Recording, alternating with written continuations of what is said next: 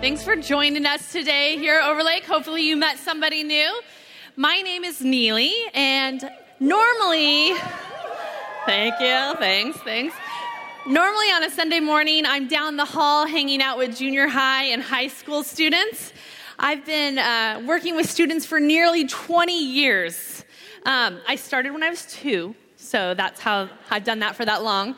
But I've been here at Overlake for 10 years, and I'm one of the student ministry pastors, and I love being on this team. Every year I get the chance to kind of travel around and speak at different churches and different conferences. I get to talk about youth ministry. But truthfully, my favorite place to be is down the hall hanging out with our students, because your sons and your daughters, they are some really cool teenagers, and they love Jesus, and it's fun to be a part of watching them pursue Jesus. Yeah. Give it up for our teenagers. I love them. I'm also married to Josh McQueen. You might know him. Some of you maybe refer to him as the Bearded Wonder or Jesus Jr., whatever you call him. We've been married for 15 years. We celebrated that this past Wednesday. We're pretty excited. Yeah. We have 3 little munchkins, 3 little kids, and they're awesome. They're a lot of fun. They keep me on my toes, especially during summertime, right? Maybe I'm looking around, I see some familiar faces. Maybe some of you know me. And if you know me, then you would agree with me about this statement about myself, which is this, that I am prone to being inappropriate. Sorry. Let's see, I laugh when you're not supposed to. You know, I cry when it doesn't make sense. And I for sure say things that you should not say. I'm assuming, like, looking in this room, I'm not alone. I'm guessing that there are a lot of inappropriate people in here. You people are my people, right? Yeah. Go inappropriate, right? I want to prove it to you just for a minute. I just want to prove a little bit of my inappropriateness to you. For example, one of the things that I don't know if it's good or bad, but like to me, I think falling is the most hilarious thing in the world. Like when people trip, it's funny. That's funny stuff. You know, I don't want people to get hurt, but I like it. In fact, when I start to feel bad and a little depressed and maybe down about what's happening in the world, I just log on to YouTube, and there's this video of one of our students. It's amazing. It will make you feel better. Watch this. Her name's Sophia. Oh, yeah. That's going to leave a mark. Yeah. See, students, they're not sharp enough to know they can't make that bench. So don't try that on your way out. Don't try to prove yourself. But I watch that, and I start to feel better. I start to feel like there's a reason to live, right? There are a couple people in my life who do not appreciate this fact about me. The 2 people are my husband and my kids. Don't look for sympathy from me. I'm sorry. I'm trying to ask, how are you doing? But you can't understand it because I'm laughing so hard. It's amazing. But I'm sure I'm not alone. How many of you laugh at people who fall down? See, look, I'm not the only horrible person in the room. I feel like I should warn you horrible people, myself included, that when you laugh at people, it's only a matter of time before it comes back around, right? So if you need to understand what I'm talking about, check this one out.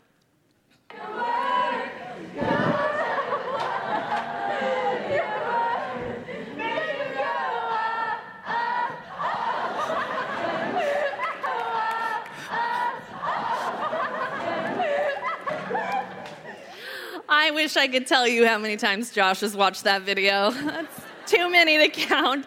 I noticed that some of you felt uncomfortable laughing because you're caring, you have a soul, and I just want to tell you, you can go ahead and laugh. No one was injured in the making of that video. No animals were harmed, nothing like that.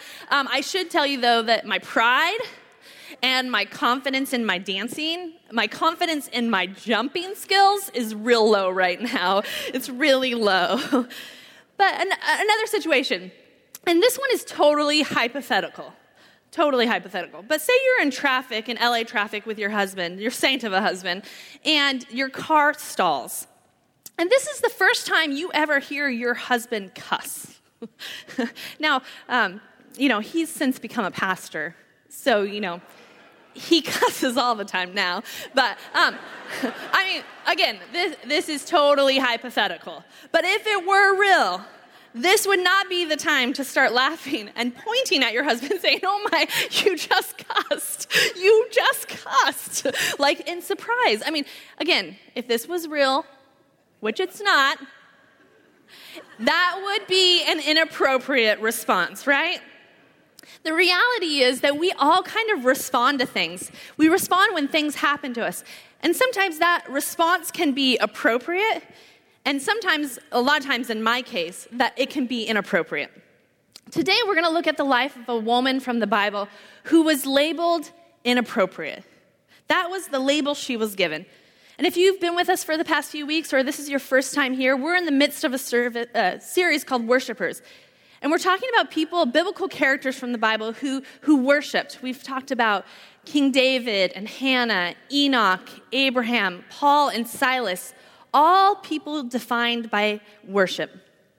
But today we're going to look at this woman, this inappropriate woman, and we're going to look at just one moment in her life. One moment that changed her life forever. And this moment is from the life of Jesus. In this story, we see how this inappropriate woman responds to Jesus in a kind of an extreme way. And here's the deal, is I am certain that we can learn from her, and I think we can learn a lot from the people that were watching her worship. Our story is found in Luke 7, so if you want to turn there or pull out your outline and follow along as we read that together. When one of the Pharisees invited Jesus to have dinner with him, he went to the Pharisee's house and reclined at the table. A woman in that town who lived a sinful life learned that Jesus was eating at the Pharisee's house, so she came there with an alabaster jar of perfume. As she stood behind him at his feet weeping, she began to wet his feet with her tears. Then she wiped them with her hair. She kissed them and poured perfume on them. When the Pharisees who had invited him saw this, he said to himself, if this man were a prophet, he would know who is touching him and what kind of woman she is, that she is a sinner. Jesus answered him, Simon, I have something to tell you. Tell me, teacher, he said.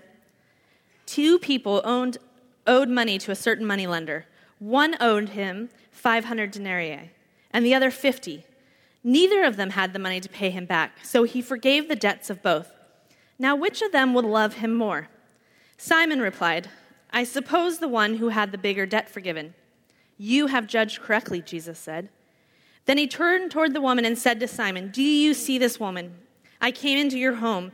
You did not give me any water for my feet, but she wet my feet with her tears and wiped them with her hair. You did not give me a kiss, but this woman from the time I entered has not stopped kissing my feet. And you did not put oil on my head, but she has poured perfume on my feet. Therefore, I tell you, her many sins have been forgiven, as her great love has shown. But whoever has been forgiven little loves little. Then Jesus said to her, your sins are forgiven. The other guests began to say among themselves, who is this who even forgives sin? Jesus said to the woman, your faith has saved you. Go in peace.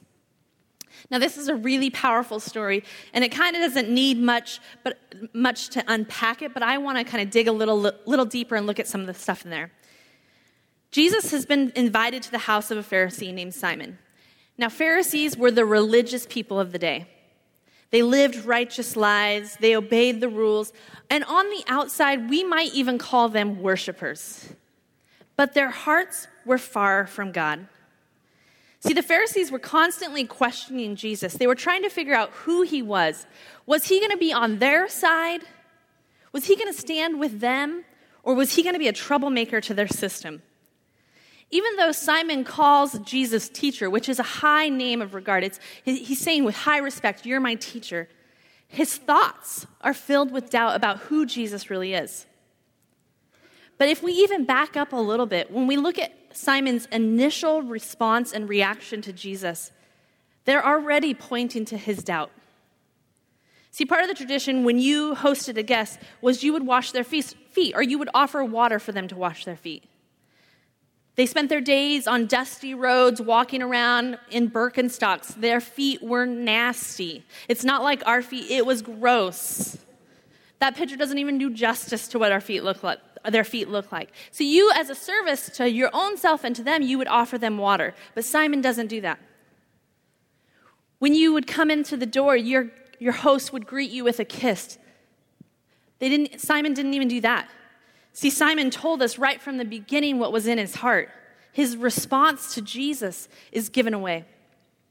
Enter the inappropriate woman. See, this woman had this reputation around town. She was kind of an outcast.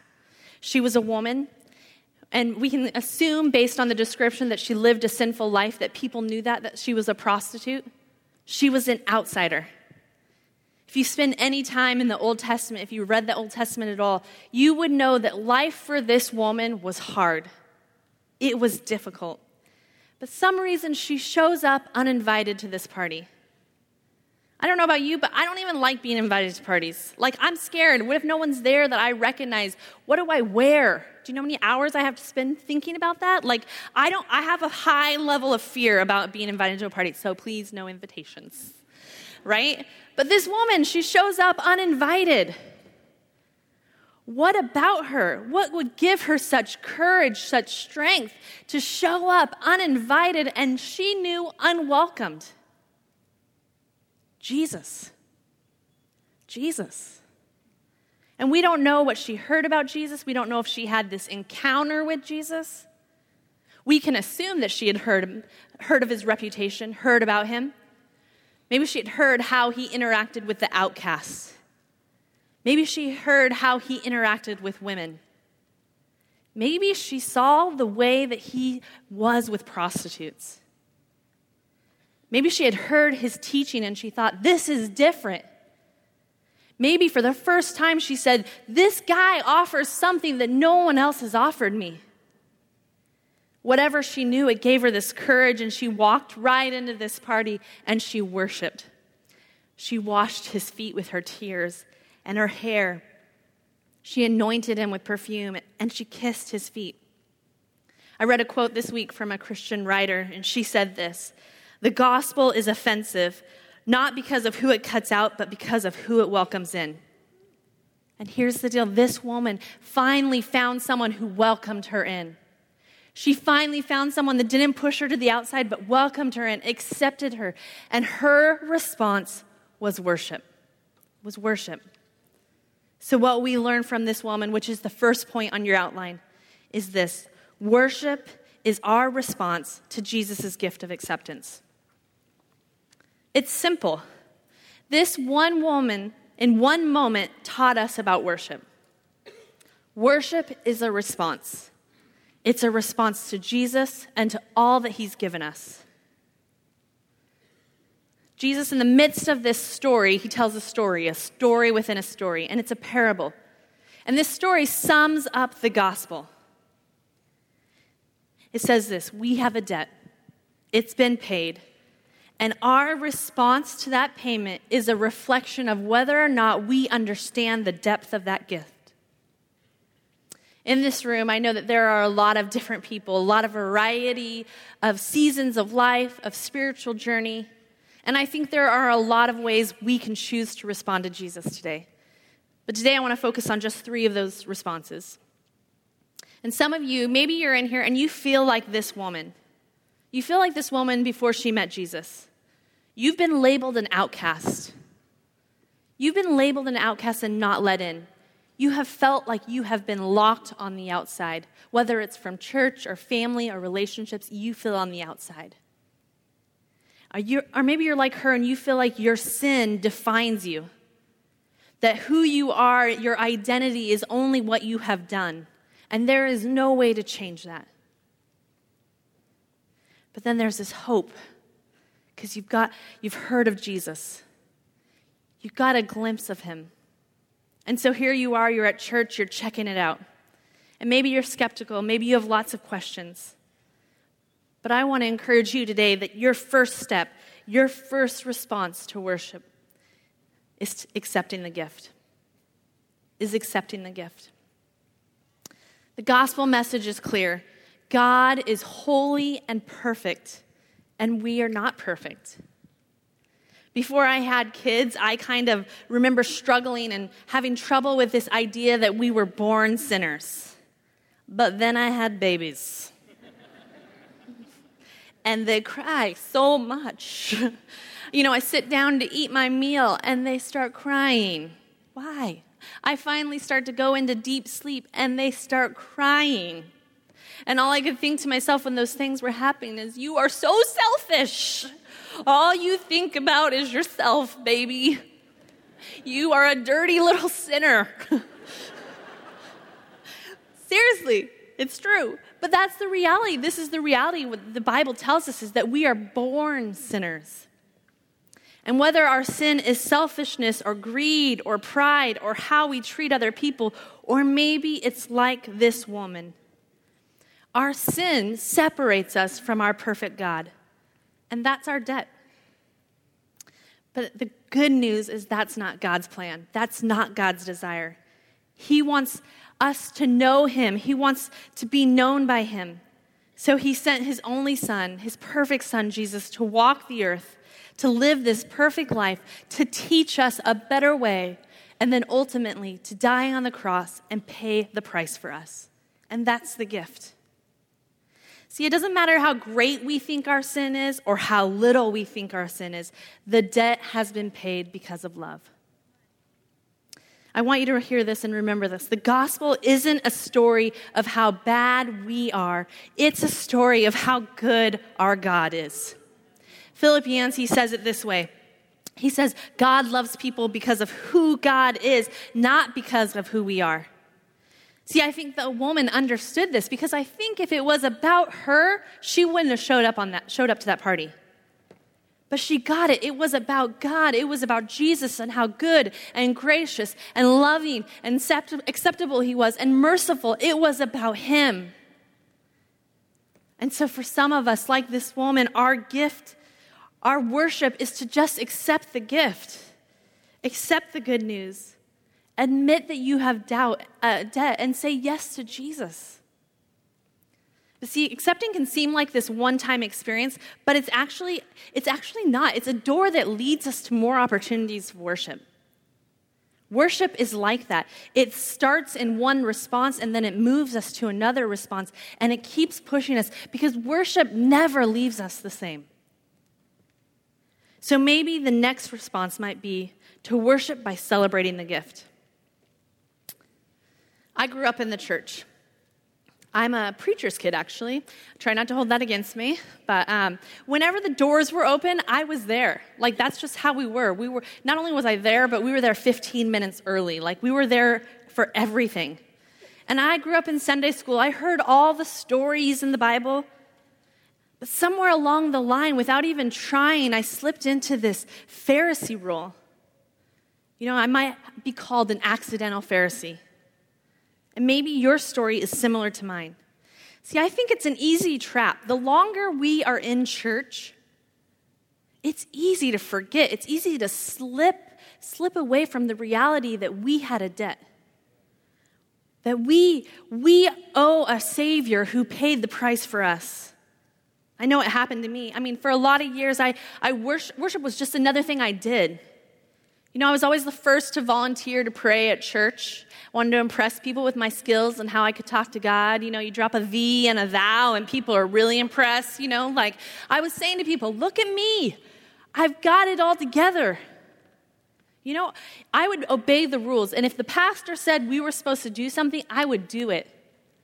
Because I thought that somewhere along the line that I could make myself good enough. That I could save myself. That's what the Pharisees thought. They thought if I obey the law perfectly, I can save myself. I can do all the right things and I can be debt-free. I can be clean. C.S. Lewis has this great quote. He says this, "When a man is getting better, he understands more and more clearly the evil that is still left in him." That's the woman. The woman got it. She understood her debt.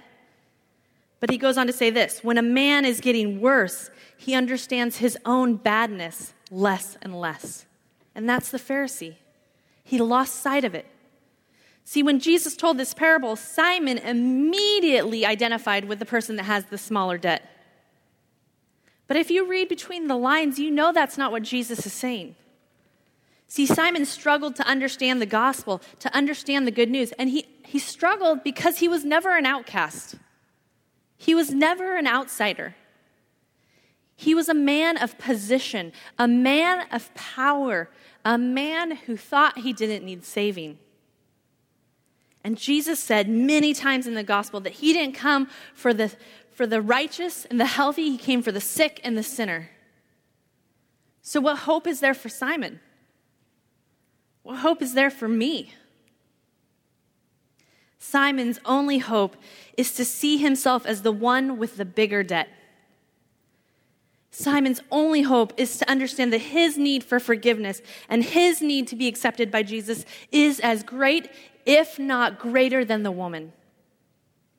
How is it possible for a man like Simon, who seemingly has it all together, to get that point? I want to unpack that a little later, but first, here's the reality. Here's what we all need to understand, is that every one of us, every person in this room, in this story, is the one with the bigger debt. All of us. We all have incredible brokenness in our lives. The problem is that some of our brokenness is easier to hide or more socially acceptable. And because of that, we forget. We forget what it means that we have been saved. What it means to be unable to pay your own debt. Jesus said in the parable that both of them had a debt, that neither had money. In that moment, the Pharisee and the woman shared a common ground. They stood together. They were the same. Because again, the reality of the gospel story isn't about how bad or how good we think we are. It's about how good our God is. See, when we make it about us, it leads to two things: guilt or pride. Those are the two responses. When we make it about us, it's either guilt or pride. And that's not the point. But when we make it about God, it leads us to worship. It's about our brokenness that points to a God who heals, who redeems, who restores, who makes all things new. That's the story. So today, our response is to pause and remember the gift, the cost of the gift, the debt that was paid, and to celebrate. We worship by reflecting and remembering. That's why we celebrate communion.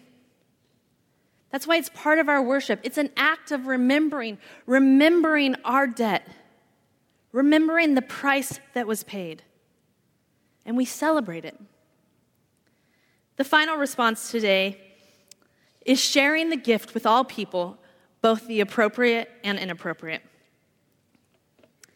The Pharisees made it really clear who was on the outside. It was real clear. And it was also really clear that it was hard to get from the outside to the inside. In fact, the only time in the Gospels when you see Jesus angry, it's the only time that you see him angry, is when he's angry that people are being kept away from him. That he's angry that people are being kept on the outside. This woman annoyed Simon. His thoughts said, why is Jesus even letting her touch him? Simon's response to this woman was a barrier to his worship. I want you to think about that for a second. Are there people that you have allowed to become barriers to your worship? He wanted his encounter with Jesus to be exclusive. Instead of being moved by this woman's act of worship, he was bothered by it. This is a mystery I don't fully understand, but worship is both a personal experience and a corporate experience. See, we need each other in worship. Worship becomes more powerful when we become inclusive, when we become inviting. Because as others who are different than us, as they encounter and experience Jesus, we learn a new way to encounter and experience Jesus. Mother Teresa explained this much better than I'm doing right now, but when she spoke of how the poor and the sick helped her understand the gospel, she said that as she watched their desperation for the good news, as she watched their great joy in the gospel, when she would tell the Beatitudes to the poor and the sick, when she would say, "Blessed are the poor, blessed are those that mourn," they were filled with great joy. And what she said is her own understanding of her great need for the gospel began to grow and be expanded. See, when I see those who have been comforted by God, I understand my own great need to be comforted. When I see others experience Jesus for the first time, I begin to understand my need to experience him again and again. When we share this gift of acceptance that Jesus gave to us, we're inviting others in to experience God's love. And when this happens, when we share worship, this is crazy. It is a benefit for others, but it is also a benefit to us. That when we share it, that our own experience grows, that we begin to understand more deeply and more richly the God that loves us and accepts us as we watch those who have never heard that experience that. It leads to deep worship, and I don't know about you, but I want a deeper level of worship. I want to experience it. I want to see it afresh and new. So the invitation to worship is response. It's to respond. To respond by accepting that gift. To respond by pausing and reflecting and celebrating it in your own life. And to respond by inviting others in. I want to tell you about a family here at Overlake as I close. This family at Overlake chose to worship first, even despite their challenging circumstances. A few months ago, this family lost their home to a fire that, according to firefighters, they shouldn't have even survived. And in the wake of this loss, they heard about a baby boy who was growing up in a home where there was neglect and all kinds of issues. And because of the messages that Pastor Mike was talking about and the conversations we were having here at Overlake about worship first and outlandish love, this family decided, they made a decision in the midst of the chaos, in the midst of trying to reestablish their life, find a home, that they were going to invite this little boy into their life. See, in an onlooker, someone looking from the outside would say, you know what, that doesn't make sense. In fact, you know what, that decision's kind of inappropriate. It's not very responsible of you to make that decision right now. It's inappropriate. But that's exactly what Christ is calling us to as followers. That living in such a way that if the gospel wasn't true, our lives would make no sense. And when we truly believe how good our God is, how gracious and accepting he is, when we really believe that, we do crazy things, like inviting the least of these into our homes, like sharing the gift of Jesus' acceptance with others, even when it's not convenient. Because here's the reality, worship rarely is. As we close today, I'd love for you to bow your heads. And for a minute, I just want you to imagine what it would look like if we worshiped like this woman. What would it look like if we chose to be vulnerable and brave in our response to Jesus? How different would our lives look? Maybe you've been checking out Overlake for a while. Maybe today is the day that you accept that gift that Jesus is offering you. And maybe you're in here and you have a slight realization that maybe you've become a Pharisee. And may you in this moment make a decision to recognize your own doubt, your own debt, and include others. Imagine what our church would look like if we worshiped first. Who would we invite in that we have been keeping out? And how would this kind of worship change our community? And may we have the courage of the inappropriate woman to do it. Let's pray. Jesus, I am in awe of who you are, and your grace and your love and your mercy and your acceptance of me, acceptance of us, God. And I pray for my heart and the hearts in this room, God, that we would take a moment and we would respond to you. We would respond to how good and glorious you are. God, that we would remember our debt, but realize that even in the midst of our debt, it's not about us, it's about you. Jesus, may we include others. May we invite. May we bring women like this one alongside us that they might teach us what it means to know you in a deeper way, God. May we be a church who worships first. In Jesus' name, amen.